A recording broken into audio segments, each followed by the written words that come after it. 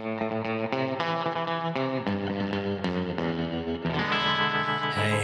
how's it going? Hope you're doing all right.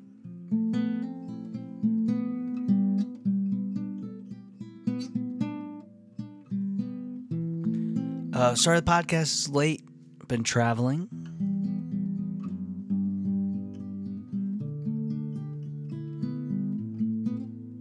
Went to New York for, New York Minute. Really just like basically a day and a half or so. But things have been very good, swell, lovely in many ways.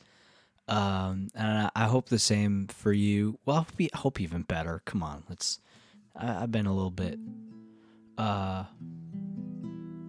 bit cranky here and there, but mostly really grateful and happy. But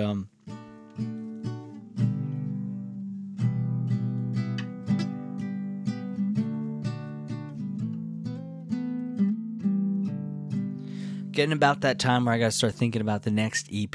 And thankfully, I guess I do have a lot of it sort of figured out. But just the little final details are always the hardest ones for me to get through, to solidify, to consolidate. But I'm playing my little classical guitar here that Kate's uncle in Florida gifted me. It's a little 1969 Brazilian classical, and I love this guitar very much. Hangs in the bedroom and reach for it whenever. I've written a lot of songs on this one. It's good little fun writer's guitar.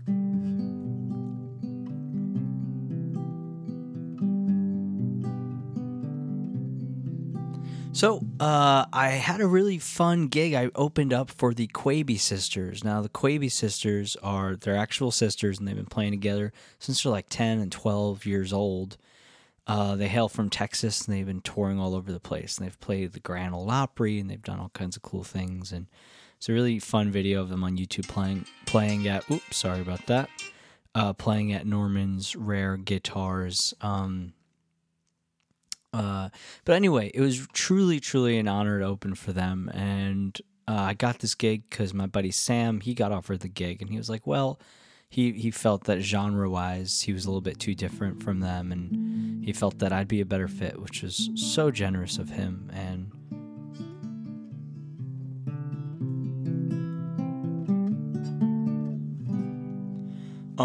but anyway, got to the venue. This is Hopsmith, and I knew about the venue just because my buddy Susan Santo had played there. But it's sort of a small, mid-size venue that's a brewery, and it's on this big old property, and they throw festivals there. And it's in Murfreesboro, about an hour outside of Nashville, and it's a newer venue. And I think they're trying to bring in bigger touring acts and have it be a destination for everyone there in the region, and sort of a combination of a built-in crowd and combination of getting bigger artists that can draw a crowd. So anyway, I showed up, and most gigs I play, I show up, walk in, and play, and you're at a bar. This is like, I'm excited because there's a booking agent, and I'm expecting something a little bit more exciting. Maybe there's even a dressing room and all that fun stuff.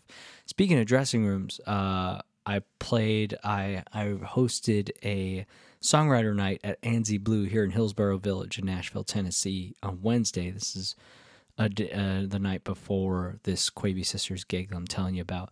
But my buddy Isabella, Allison, and Atom played and just had the best time.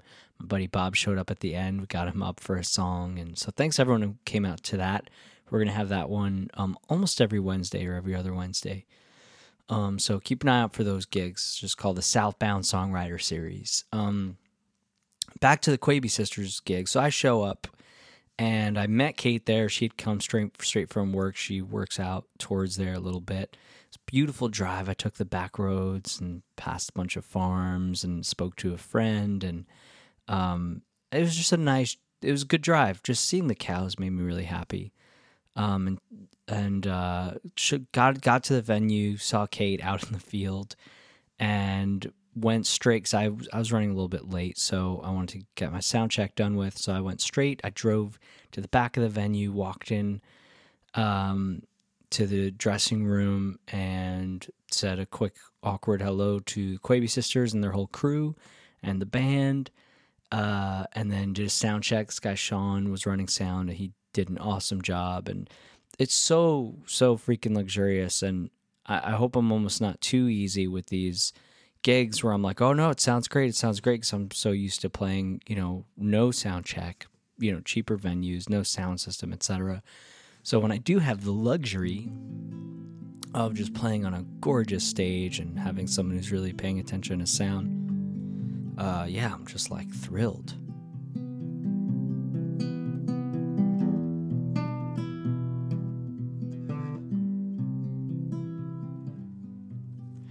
But anyway, I forced myself to be social, and I introduced myself and met all the Quebe Sisters and met their bass player Dan, and the guitarist Simon. Quebe Sisters are Grace, Sophia, and Hulda. They were so lovely and so welcoming, and we chatted. They told me about doing the Opry. They've done it many times. They told me one time they were waiting on the wings with Connie Smith, who's one of my favorite old-time country artists. I saw her at the Opry. She's incredible. And they were chatting about just old Nashville, and that, Nashville, the show is just like all dramatic and everybody's fighting. And she's like, that ain't Nashville. This is Nashville. And they were just chatting and very, very welcoming. And I remember at one point, one of the Quebe Sisters took it upon herself to tell me that they were not a big act, that they were not famous. And there's always this tricky thing of opening for a band or playing with a band that has done a lot of cool things that you really appreciate and admire, and you try to impart that. But I think they're also uncomfortable. They're like, we're not rich and famous. We're still just road dogs figuring it out. And they want to be honest and transparent in that regard too. And so it's this tricky, almost disappointing, but realistic conversation that you have. And maybe you go deep into it, but maybe they just subtly we're not big. But they are very, very impressive, and they do have a wonderful audience that loves them. So I think they're very, very successful. And it was truly an honor to open up for them. I had a blast. I loved the audience that showed up. I played 6 songs, I think, and just really, really loved. They were a great, attentive, listening audience, and just it's really fun. You walk out of the curtain from backstage, and the lights go down. I walked out with Sean on sound, and he put the cable in my guitar. It's just all this, like, to me, it's so fun and silly, but I also don't take it for granted. And then the Quebe Sisters played, and it was like listening to an old record in person. It was just incredible, and they were so diverse musically. They're far from just a bluegrass band. There's so much jazz and flamenco, and it was hilarious, and they were just pros while also still remaining quite loose and funny. And it was really a remarkable show. And Simon was kind enough to show me his flat top guitar, or his arch top guitar. He has this old 1938 Gibson. It was really beautiful.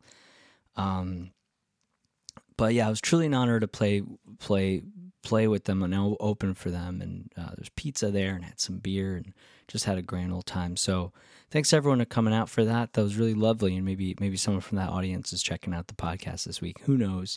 I did tell them about it on stage. But anyway, let's. I went to New York for the weekend. Before that, I wanted to do a song. And I didn't really know this song, but I listened to it a lot on the airplane and just kind of fell in love with it. So maybe we'll do a part of the song. This is a Norah Jones song. It's called She's 22, and maybe you know it. But I didn't.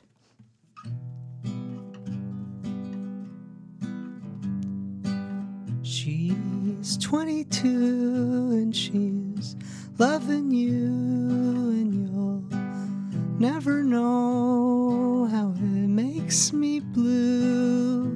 Does it make you happy?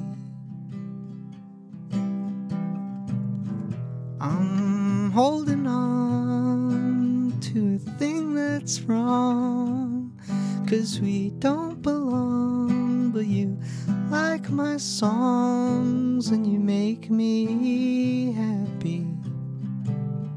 Does she make you happy? You can throw away every word I say. I'm standing still on this hidden hill, and I'm looking around for the right way down to your distant valley. Your flowers grow in the frozen snow, and I'd like to know if it's all a show, 'cause you sure look happy. Are you really happy? You'll just throw away every word I say. You can throw away. Does she make you happy? Does she make you happy? I'd like to see you happy.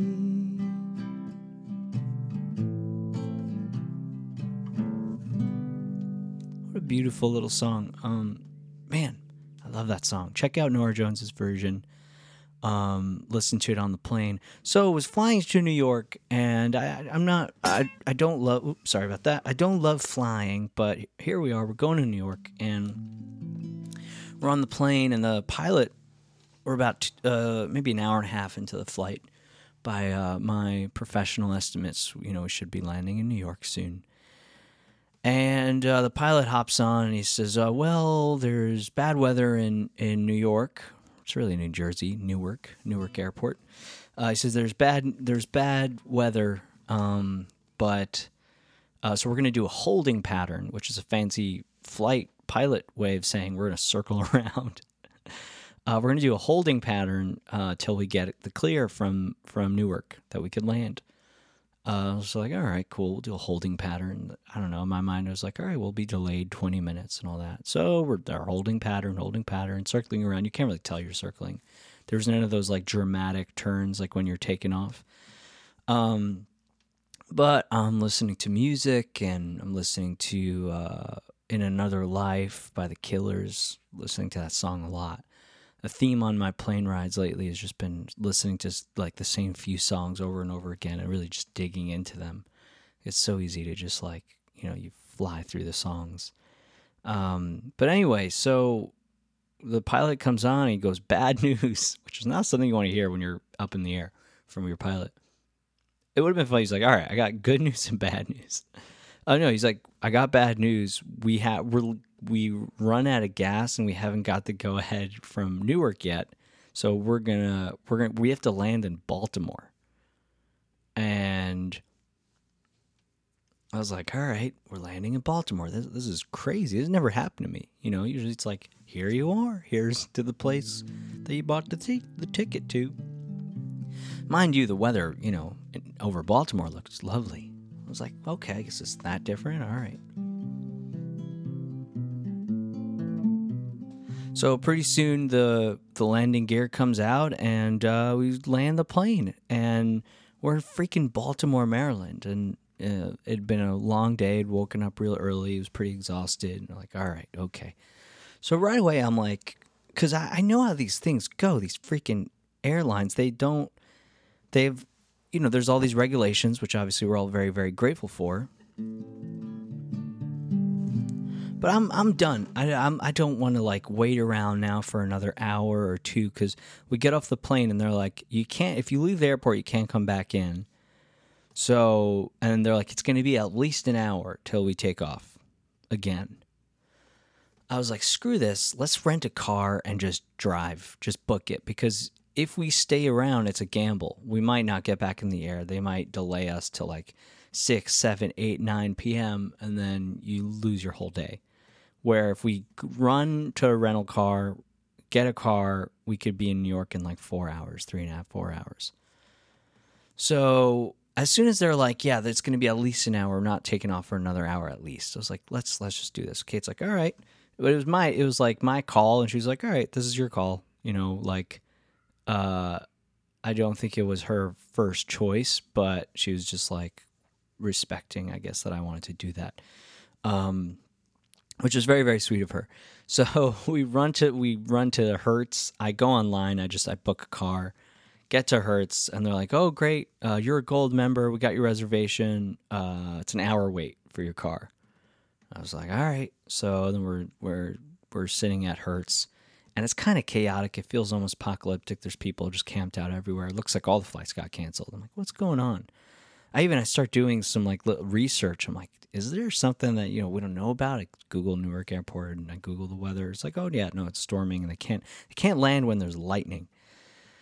But anyway, we're waiting. Maybe we've been waiting for 40 minutes. They called a bunch of groups to go get their cars. Still hadn't called us. And I start running into people. By the way, when we landed, the person sitting next to us just took her. She had her blindfolds on. She was sleeping the whole time, and we had to tell her, like, you're in Baltimore. And she's like, what? Like, yeah, we landed in Baltimore. She's like, why? So it's a weird thing. But anyway, so we see her, and then we see a bunch of other people from our flight at the rental car, and they tell us, they're like, oh yeah, the flight got canceled. so we kind of we beat the traffic, I guess you could say. We beat them to the punch. Part of me was like, I know all these people are flying to New York. We should all just drive together, but it's a little awkward. I wasn't feeling adventurous enough to be like, hey, we rented a car already. It should be ready in 20 minutes. You guys could come with us. Chip in for gas. But anyway, they call my name. They're, you know, they go name after name. You're just hoping. You're like, please say, you know. They finally called us and go out. And the only cars they have are electric cars. It was crazy. All the gas cars that were taken. So I get in this electric car, and it was a Kia. It was like a Kia SUV. Very, very strange, but very weird to drive because your acceleration, all that's all out of whack because it's like half driving itself almost. It's like driving a phone. I don't know. It was weird. But I got used to it after a while, and we're driving, and finally we get to New York. And then we go to the airport. So we're at Newark. It's so silly because you return it to the rental car at the airport. So we went to Newark Airport. We just drove there from Baltimore. It's ridiculous. And the airline, you know, they send you a $50 voucher. They're like, see ya. But you know, I'm gonna try to be a annoying to them and get some money. But anyway, so that was wild. Didn't think I'd be in Baltimore, but it was kind of funny. And Kate's like, oh, I love Baltimore. This is great. We were just laughing. We had a good laugh. It was just so absurd. But anyway, got to New York. We were going in for Kate's family. Kate had a family thing, and did that. Saw a dear friend, and hung out with her family. Her grandmother made these delicious cannolis that I couldn't stop eating. A lot of food, hanging by the pool. It was very, very nice, and drove up for the day to see my folks on the farm, and we took a back way. It was very, very beautiful. Went by this old deli that we've seen a few times, and they're still there. Got a sandwich, best sandwich ever. Traveled through these gorgeous little towns and across the Delaware River, and then said hi to my folks, and they were really cute. I went walking in the woods with them, took a little hike on the farm, and it's funny, Kate's like, man, can you look for a toad? I'd really love to. Well, she didn't say it like that. I'm paraphrasing. She's like, I really want to see a toad. She loves toads. And like a minute later, a toad just hopped right on by. And we saw a little tiny wood frog. It's really, really cute, and it was just a fun time, and my folks were cute, and we got some yogurt and some milk, brought it back to Staten Island to Kate's folks, and there's a little girl whose dad works on the farm, and she's got her favorite cows, and she was showing us around. Really adorable. She like knows all the cows and was telling us about her favorite one and why. But anyway, it was a truly wholesome trip, and got in and out of New York, and now I'm back. I feel like it's taken me a day or two to recover. But went to a sauna today. Did that. Try to get all the toxins of eating like an animal for a few days, and but we're back in Nashville. Gonna play a couple of shows next week, I think, and get some songs out soon. So thank you so much to everyone who's been listening to Ever Be Mine. Check out the Postcards EP if you haven't as well. Those songs are doing great, and still getting lovely messages about them. So thank you, everybody. And again, sorry the podcast was late. Next week will be better. I love you for listening. I really appreciate it, and I hope you have a lovely, amazing week. Bye-bye.